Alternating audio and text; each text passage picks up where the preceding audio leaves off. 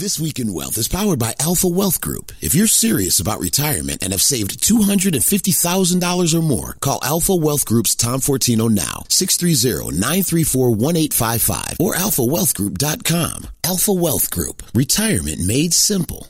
Hey, good morning, Chicago. Welcome to This Week in Wealth and Super Bowl Sunday. I'm Elise Glink, financial journalist, CEO of Best Money Moves, my financial wellness company. And I'm Tom Fortino. I'm the principal and founder of the Alpha Wealth Group. Our firm is a wealth manager, and we provide advice on tax planning, income planning, investment and estate and legacy planning. And what you're going to order for drinks this weekend for today's Super Bowl. Yeah. If you want to talk with us or ask Tom a question, you should give us a call, 630-934-1855, or you can always go to alphawealthgroup.com and download your free retirement planning packet. All right, so Super Bowl Sunday, who are you rooting for? Are you Eagles or Chiefs?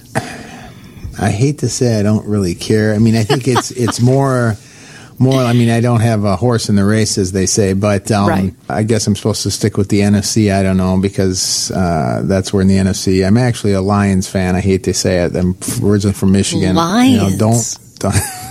Lions. Oh, my God. I mean, did you hear that? That's the sound of everybody turning off their radio in Chicago, Tom.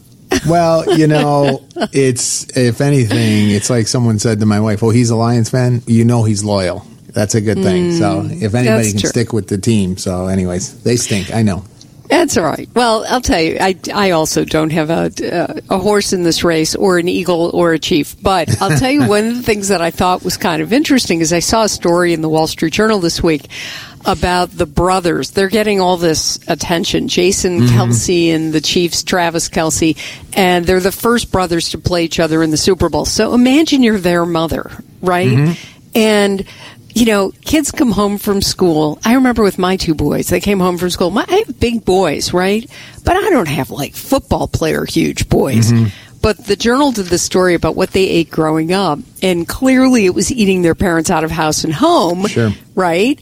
But I was thinking about this, that, you know, and then they were saying, like, today they eat, like, 3 eggs and, you know, 12 pieces of toast or whatever for breakfast. But it takes so much more than eggs and toast to raise kids these days. And with inflation, it's not just that the food is expensive, right? It's lessons and tutors and private sports leagues and more. And you and I talk a lot about saving for the cost of college and how people can manage that. But really, how are your clients and how do parents manage with budgets so that they can afford to raise kids and give them all the things they want to give them today while saving for college, while saving for their own retirement? It feels like there's so much competition for dollars, right? Yeah, I agree. It can be overwhelming. I think it's just like anything when it comes to any of these money things, retirement, college funding, anything that comes down the pike it's just organization. And I know it's tough. It's easy for me to say it, but I think it's more of a priority thing. If you can somehow prioritize my spending order or my savings order, in other words, okay, first I have to take care of myself. I always say your mortality is much shorter than your children's, especially when it comes to college planning or college spending. So the first thing is, okay, I got to get these things knocked out. I'm going to contribute to my 401k. I'm going to make contributions to a Roth, whatever it might be. Okay, check. Those are off. I'm done. Now is the opportunity to take a look at doing some type of putting money aside. Sometimes an easier way to do it is this systematic. What's interesting is when you look at 401ks, you know, all of a sudden you open up your statement 20 years later and there's $400,000 in there. Didn't happen by accident. Systematic contributions is one of the biggest things that we can do. So like 529 plans. We've talked about these before, Elise. Whether it's a parent or we'll introduce grandparents into this equation because they can help in this process too. Bring in mom and dad, or the grandparents, I should say, and they can start saving. But these 529 plans, you can open one up today. Now, we can talk about the difference between whether you do a Bright Start, which is in Illinois, or you just go to Fidelity. You can go to Fidelity.com today, open up a 529, and link a bank account to it and start systematic, $50, $100 a month. And now it's on autopilot for the most part. I mean, there's more to it than that, but I'm just saying not a lot more. And so these are ways we just start getting into the systematic process as part of our plan. I guess my question, and that's true, systematic savings, whether it's for college or retirement or whatever, is incredibly important. And having the power of compounding is important because these decades they're just flying by. Like, yeah, they are. How did I get to be as old as I am today? But, I look at, for young people, Gen Z or young millennials, and the complaint that I get, and I think you and I don't talk enough about this, and I know that the parents listening are trying to find ways to explain this to their kids. Like, they feel like if the only money they have is to pay their debt, student loan debt, credit card bill, and if you make me, I'll save for retirement, but I've also got higher rent, higher food costs, and everything has gone up, right? It's not just food that goes up, but it's everything. And so what I hear from kids today is, I barely have enough money to pay down my debt, let alone save for retirement, and I still want to have fun with my life. And how do you balance those two things? Well, again, it's these are decisions we have to make. And let me just make one other comment. Sorry, we always have to be careful. I said 529s. These are college funding plans. I just want to be clear. So I didn't want to college throw that savings out. Plans. Mm-hmm. Yeah, that grow tax free, that allow you the money to be accessed tax free for qualified education. So they're called 529 plans. I'm sorry, I should have explained that. But getting back to your question of how do we balance these things, I wish there was a perfect answer. There's not, but it's about discipline. It's amazing when you think about it, and this may have been true in your family, but certainly some of the older generation, it's like, how did they get by? How did they do it? Right? Yeah. I mean, some of them were, of course, certainly immigrants that came here that didn't, with almost nothing in their pie. Somehow they did it. And it's amazing. That's why sometimes when we look back at that other generation, the greatest generation too, man, look what they went through. So, I mean, it's not to minimize this stuff, but a lot of it is discipline, the paying yourself first concept of, hey, I'm going to take this out. What's left over, I'm going to work with, but that's paying myself first. So I wish there was a perfect answer, and I get it. It's tough. And we're bombarded by a lot of stuff more than ever, but it's really a part of having that discipline and, again, the systematic contributions, I think. I just always say to people, you've got to decide what's really important, right? Correct. And then you have to organize your money around what's important. You have a finite amount of money, so you have a choice. You can work more or do a side hustle and bring in some extra money for whatever extra spending, or you can just reduce the spending, or both. Those things to get your budget in line. Like, I can't manufacture money for anybody. Like, I don't know how to do that. I wish I did, because I would start with me, and then I would move on to everybody else. But you just can't do it. Well, there's a lot more to unpack here. We're going to take a short break, but when we get back, I do want to spend a little bit more time with this, and then I also want to talk about Susie Orman and some of the choices she's making and how that applies to you. 630-934-1855. You're listening to This Week in Wealth on 720 WGN. Hey, welcome back, everybody, to This Week in Wealth. I'm Elise Klink here with Tom Fortino, the founder and principal of the Alpha Wealth Group. You can reach us at 630-934-1855 or just go to alphawealthgroup.com. So, Tom, do you watch Susie Orman everywhere or anywhere? Have you ever watched her? I've come across, her on PBS or in other things. I've seen her, yeah. I think she was on CNBC for a long time. She's written a whole bunch of books, and basically she got her start with Oprah, who is the queen maker of different things. She's originally from Chicago. I don't know if you knew that. I did not know that. Yeah, it's a Chicago girl. She calls herself a stock girl. Does not mean she's stocking groceries, however. But on her Reason podcast, she said she sold off a bunch of stocks and she bought short-term T-bills because the interest rates have become more favorable. So I've got a couple of questions about this idea. First of all, obviously it's better to be invested than sitting on the sidelines with cash, or I should ask that as a question. Is that a better idea? But to me, this idea that you're going to sell your stock and buy T-bills feels like day trading, or if not day trading, then maybe week trading.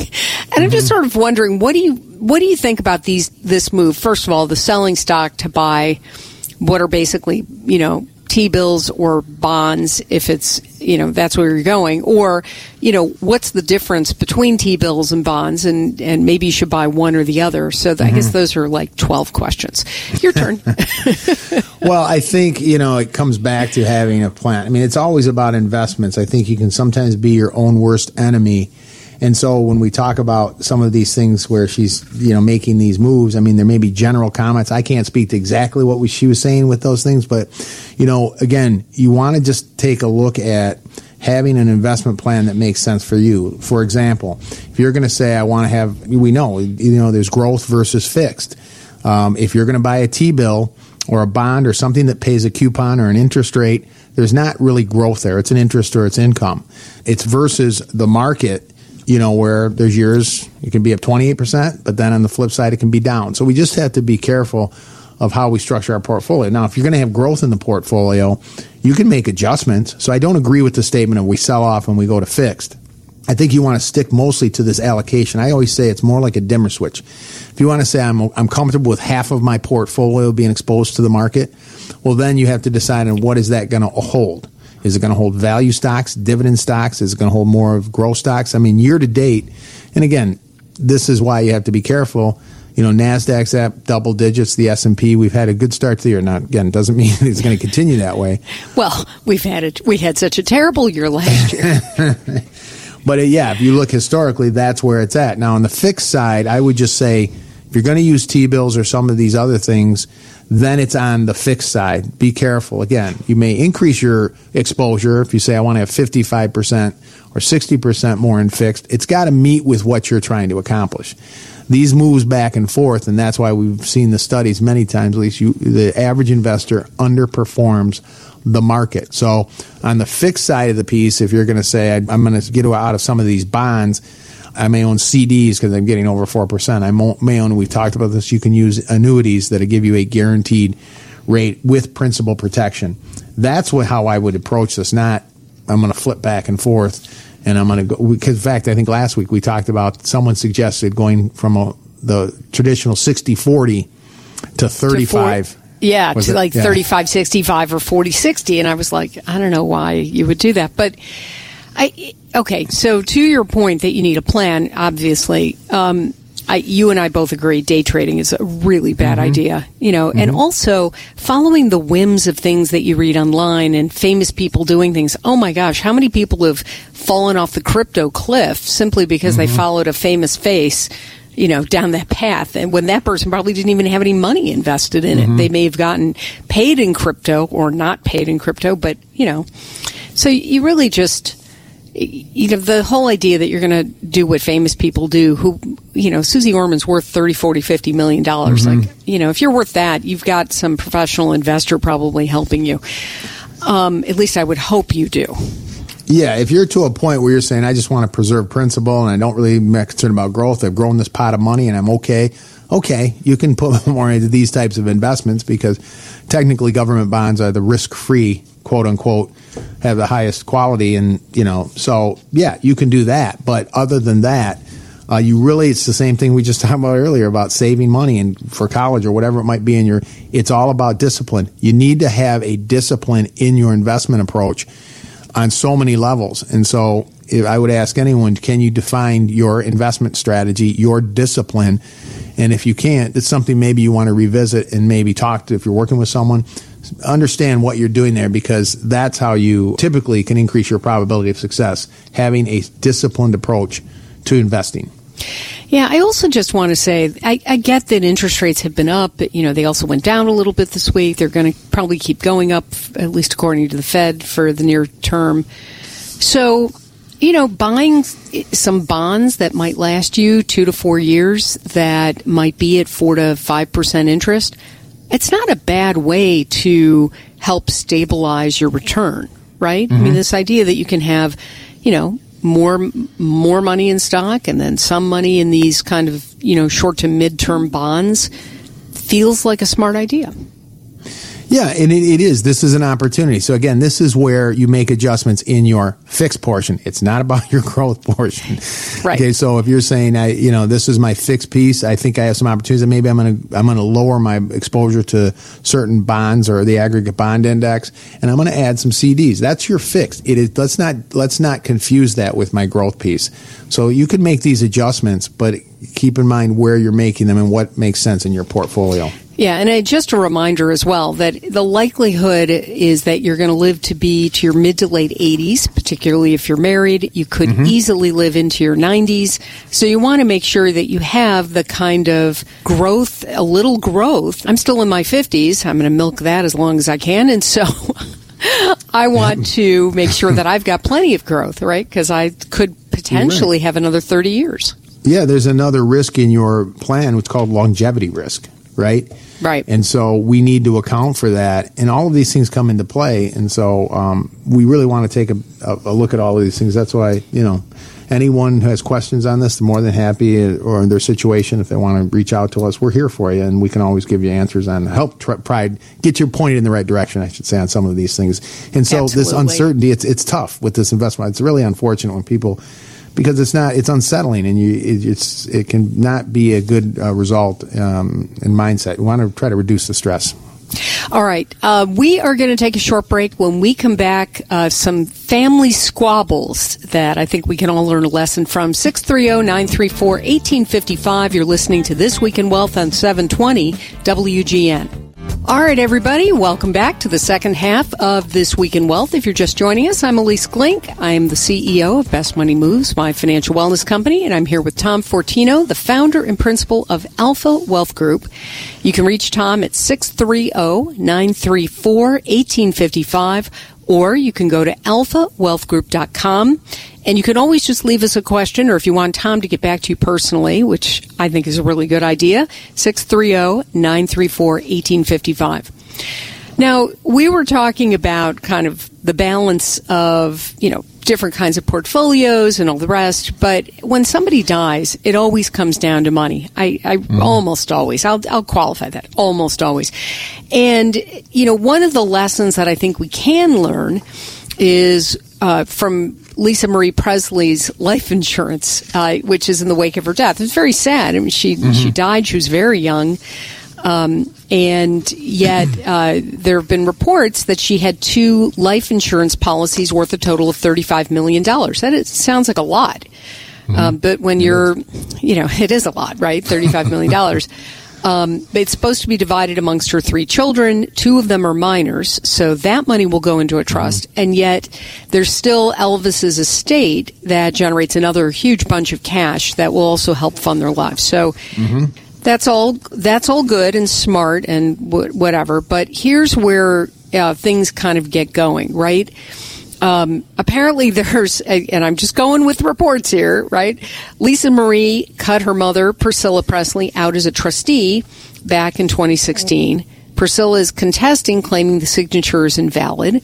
So there's like a whole bunch of stuff going on here that I think, while the rest of us mere mortals may not be worrying about a $35 million life insurance policy, I do think there's a question around cashing out life insurance policies that's worth talking about. Like, when do you do that?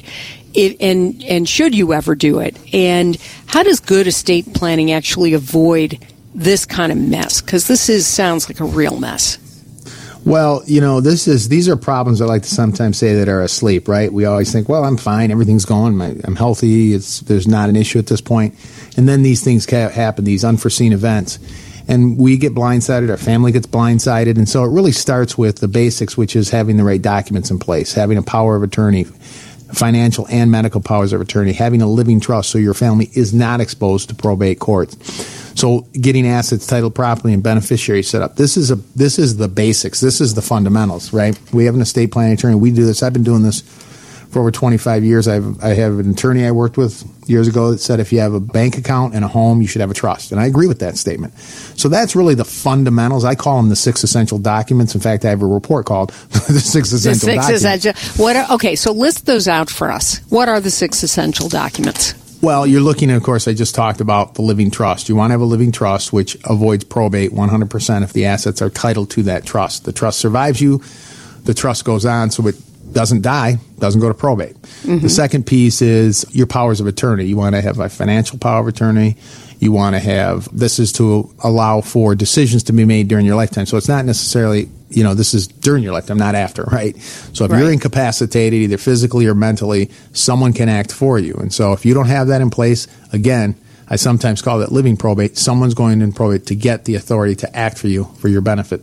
Then there's additional personal directives. I'll talk about those. But then you also have a medical power of attorney who can make medical decisions for you, as well as what are your wishes regarding life-sustaining treatment. It's another. And then you have your will. You still will have a will. Hopefully you don't use it, but it's in the event you don't get something and you're exposed to probate. But otherwise, that will not be used. Personal directives. You also have personal property memorandums where, where do you want the wedding ring to go to? Any other family heirlooms? Baseball card collections. It's funny, these sometimes become the biggest issue. And then, you also... Well, you don't want to break them up, but yet, there's multiple kids. They all want some of Dad's cards. Yeah, they might, and I would say this, and then you can have some certain personal directives. What are your wishes? But the thing about it is, I always say, and I think it's generally true, and I agree with your statement earlier, at least people, it's interesting what happens. Sometimes it's, it happens in many families where you think, wow, that person, when the money becomes involved, things can change. But if you have these things in place and you avoid things going into court and you have things directives and you have things set out, I think for the most part, most family members, most children, it's not about so much the dollar figures, it's what are mom and dad's wishes. If we don't know what their wishes are, how can we put these things in place? So that's really the biggest thing. But you start there, and then that's the biggest thing, is about controlling and making sure everything's in place. That's how you do it, really. I think I have to add one piece to this. Mm-hmm. I think parents, really need to have a conversation with their kids or their heirs about what their wishes are. I mean, it's one thing to put it all on paper, but there's always something that gets left out. It's never buttoned down, because even if it's 100% organized, the next day you buy a car, it's suddenly not there. You have to do things, or you pick up a piece of jewelry, or somebody gives you some sort of a gift, or you sell your house and now you're going to buy a new house, or, oh, you're going to rent this place. There's always something that's going on that's adding to it. And without a conversation, especially if you're not going to just leave things equally to your kids, maybe you've got somebody with special needs, or maybe you've got somebody who's literally crazy, or you've got somebody who's in prison, right? That happens too. And you have made other kinds of arrangements. You really need to communicate that with your kids so that there are no hard feelings afterwards. Yeah, it's important to have these discussions. We call them family meetings. But the other thing is, too, is if you don't have these things in place and provide direction, it just can be a mess. I've said it before. I think it's one of the biggest, most important things you can do for your family. Get these things in place, and then maybe have that discussion. Look, we put these things in place for you. Here's where they're at. Because if you don't, beneficiary designations, all of these things you could disinherit children. You just never know what's going to happen. I mean, life insurance is obviously one piece, but we kind of got off on that. But, the life insurance is an income tax-free benefit. Now, if it's $25 million, there's an estate tax exposure. I want to be clear. Life insurance is income tax-free. It is not estate tax-free unless it's in an irrevocable trust. So estate tax exemptions, you could say, I received this money, it's income tax-free. Well, wait a minute. I know people say, well, if I pass away, how's it part of my estate? I don't get it. It doesn't matter. It's still, life insurance is part of your estate value, by the way. Right. Well, I think that's really helpful, because I do think a lot of people don't realize that, or they think it's somehow separate because it goes directly to the beneficiaries. Right. And so it avoids estate, but it does all add up. And if you are over the limit, which, by the way, in the state of Illinois is pretty low, it's not tied to the federal number, which this year, we haven't talked about that, but it's like $12.9 million, isn't it this year? I think it's about $12.5 million per person form of federal estate tax that you can pass on. It's not that in the state of Illinois, it's $4 million. So again, you start adding things up. Hey, I have $1 million life insurance policy, add that on. I have real estate, add that on. I have, so you start adding things up. Besides the income tax on retirement accounts that your children will have to pay, they may have an estate tax bill that they have to turn around and cut a check to the government as well. So this is all part of it, the estate planning process. Yeah, right? No, it really is, and it's important to do. All right, we're going to take a short break. When we come back, annuity sales have surged, and we want to talk about why and whether you should be considering them for your portfolio. 630-934-1855. You're listening to This Week in Wealth on 720 WGN. Hey, welcome back, everybody, to This Week in Wealth. I'm Elise Glink here with Tom Fortino of Alpha Wealth Group. You can find him at alphawealthgroup.com, where you can download all kinds of awesome information that will help you with your estate planning. You can also give us a call or speak to Tom directly at 630-934-1855. If he's not there, just leave a message. He'll call you right back. All right. Annuity sales surged 22% to an estimated $310 billion in 2022. That is such an enormous number. It is almost Jeff Bezos' net worth. No, I'm kidding. Almost. Toppling the previous record, which was set in 2008, according to LIMRA, which is an insurance industry trade group. Now, we've talked on this show a lot about how people use annuities. They accumulate savings and investments on a tax-deferred basis. They turn the money into guaranteed lifelong income stream. I know you're a big fan of them. I have to say, when we started doing this show, Tom, which was 18 months ago or so, I was a little more suspect about annuities because they used to be incredibly expensive, commission heavy, and, they didn't really work so well for consumers. But you've opened my eyes to how they've changed a little bit. And so first of all, maybe talk a little bit about that. Sure. How they've become a little bit more affordable, and maybe we talk about some of the pitfalls, things that people should really watch out for. Yeah, I'm not pro or con any of these things. I'm an investment advisor rep, which means we do active portfolio management. That certainly is not an annuity. But the question is, do these make sense for you, and how do they work? I think, unfortunately, in this industry, which is maybe true in a lot of industries, there's a lot of misinformation, and people aren't getting the information they deserve. And that's unfortunate because they may or may not be right for you. So what does it do for you? Why would you purchase one or use them in your portfolio or part of your retirement plan? Well, number one, they can give you principal protection. In other words, no market risk. Okay, so if you're saying, look, and I'm talking specifically about different types of annuities. In fact, we have a report called The Truth About Annuities that anyone can download or get, but it talks about these different types of annuities. They provide something in your portfolio. Just like anything, it's not an all or nothing. So, for example, you can use them. The indexed annuities allow you to have participation in the upside of the market. So you could have 50% of the market. So if the market's up 15, you're going to get 7.5. This is just an example, but so you can get some upside growth that gets locked in every year. You will not have a down year in these portfolios. You cannot lose money. They're principal protected. Now, again, but you're typically not going to outperform the market in up years. Does that make sense on the fixed side, as we were talking about? Maybe. This is a way to protect principal. The other is, you referred to it as income. You can also get an income guarantee with some of these, which means they will pay you out even a joint lifetime income for you and your spouse. It's almost, in a way, you can almost treat it as a private pension. Again, on a piece of your portfolio, does that make sense? So if, for example, between you and your spouse, you have $60,000 of Social Security or $70,000 of Social Security, you can use this on part of your investments to create another, let's say, $30,000 of joint lifetime income. So now it's more certainty in your plan. Now you have $100,000 if you add your Social Security and the annuity income, which again is joint lifetime income. Now, is that better than investments? It's just different, right? So it just gives you more guarantees in your plan, either principal protection or income guarantees. These are a couple of the big benefits that they can provide in an overall retirement plan. What happens if you put in $1 million and then one person dies like a month later?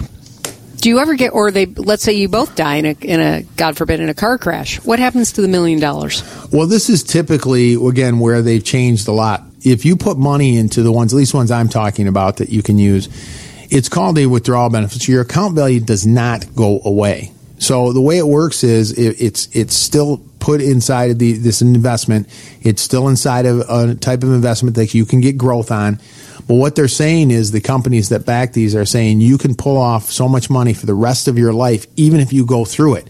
If there's money left, it will go to your children or grandchildren, or at some point, after a certain period of years, you can just take the money if you choose to and forego the income. So you have a lot more flexibility. The account value does not go away. So I want to be clear about that. So okay, so it's not like it used to be. Yeah. Where, you would buy Correct. one of these annuities and then you die a month later and oops, sorry, it vanished. The $1 million. Correct. I'm not talking. That's not what I'm referring to. No. Okay. Nope. So, nope, definitely not. Okay. All right. So it's very complicated stuff. But then there was this other, sort of side of it. There's been a lot of talk about how you used to be able to pull out 4% from, your savings or your investments, and you'd never run out of money. But I'm wondering how annuities, if the annuity is returning, let's say 4%, but you could get 6% out there, why choose the annuity? I think I know the answer to this, but just kind of talk through it a little bit.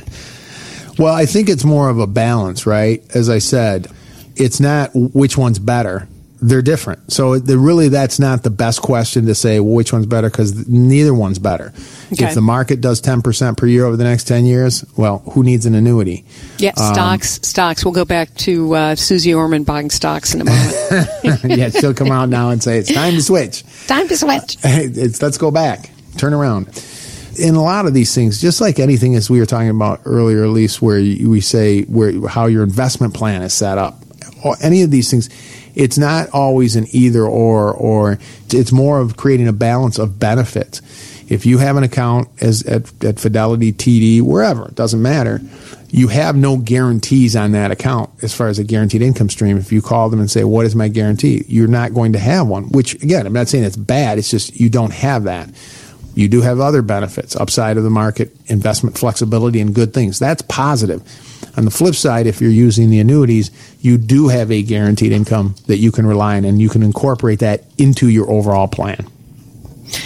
All right. So it gets complicated. It's one thing if you're investing in index mutual funds and that's all you're investing in, and you can keep it pretty simple. Mm-hmm. And you can add in a few interesting different stuff. Like, let's say you're, a fan of XYZ company and you buy it at the store, you buy it at Costco, you're going to buy that. Okay. But now you start to get closer to retirement. It gets to be, I think, a little bit more complicated with all the other different pieces you need to think about. Sort of when should people start to think about that side of it? Can I just wait until, the year before I'm going to retire, if I'm ever going to retire, to think it through? Well, it's funny because it's not uncommon when people come in and say, I turned around and the next minute I was 62 years old and I'm looking to a few years away from retirement, and it just kind of hit me. So certainly that can be a little unsettling. So I'm already unsettled and I'm in my 50s. So it's just not uncommon. I get it. We're busy with life. We're doing things, we've been accumulating all our life, and all of a sudden there's going to be this switch that's going to flip at some point where, hey, now I need to start drawing on this. I need to start living without a paycheck. And so that approaches. And so, among other things that we have to deal with. So, certainly always the sooner the better. It's hard to project things the closer you get. But if you're 10 years out from retirement, at a minimum, I would say take a look at where you're at. We test plans all the time, and we give you some idea. You're never going to be to the penny, but wow, when you start to run these numbers and look at things and do some analysis and understand where is my income going to come from? Do I have a pension? Is there Social Security benefits? What are my investments? You start to look at these things. Can I do some forward tax planning and get more money into tax-free? There are things you can start doing today that are going to have a big impact 4 or 5 years down the road. And as you mentioned earlier, Elise, when you talk about longevity, even throughout your lifetime. So yeah. It's never too early.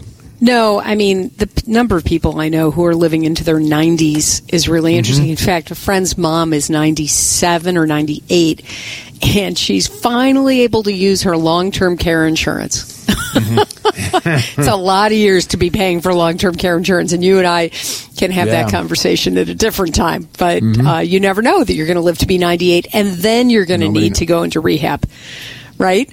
Who would think? I wouldn't think. Anyway, well, there's just obviously there's a lot to unpack here. When it comes to sort of organizing and fixing your estate. And we've talked about a bunch of like mistakes people are making, which is kind of randomly switching from stocks to bonds because somebody famous did it, or messing up your estate like, Lisa Marie Presley, and just having things and not communicating it. And then finally this piece of comparing, sort of when do you take annuities, when do you imply them, when do you not. Mm-hmm. All of that is really complicated. So anyway, thank you for walking us through it, Tom.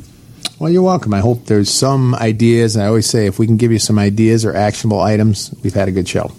Yeah, I think so. So anyway, give us a call or give Tom a call if he can be of more help, 630-934-1855. You can always go to alphawealthgroup.com. You can find me at bestmoneymoves.com or on Twitter. And I'll be on WGN tomorrow at noon for my regular weekly thing with John Williams. And that's it for This Week in Wealth. Thanks for listening, everybody. You're listening to 720 WGN. Tom Fortino is an investment advisor representative of Retirement Wealth Advisors, LLC, and SEC registered advisor. Alpha Wealth Group, WGN, and RWA are not affiliated. Exposure to ideas and financial vehicles discussed should not be considered investment advice or recommendation to buy or sell any financial vehicle. This information should not be considered tax or legal advice. Individuals should consult with professionals specialized in fields of tax, legal, accounting, or investments regarding the applicability of this information for their situation. Past performance is not a guarantee of future results. Investments will fluctuate and when redeemed may be worth more or less than when originally invested. Any comments regarding safe and secure investments and guaranteed income streams refer only to fixed insurance products. They do not refer in any way to securities or investment advisory products. Fixed insurance and annuity product guarantees are subject to the claims paying ability of the issuing company and are not offered by Retirement Wealth Advisors. Insurance and annuities offered through Alpha Wealth Group, licensed in Illinois. Tom Fortino and Alpha Wealth Group are not affiliated with or endorsed by the Social Security Administration or any other government agency.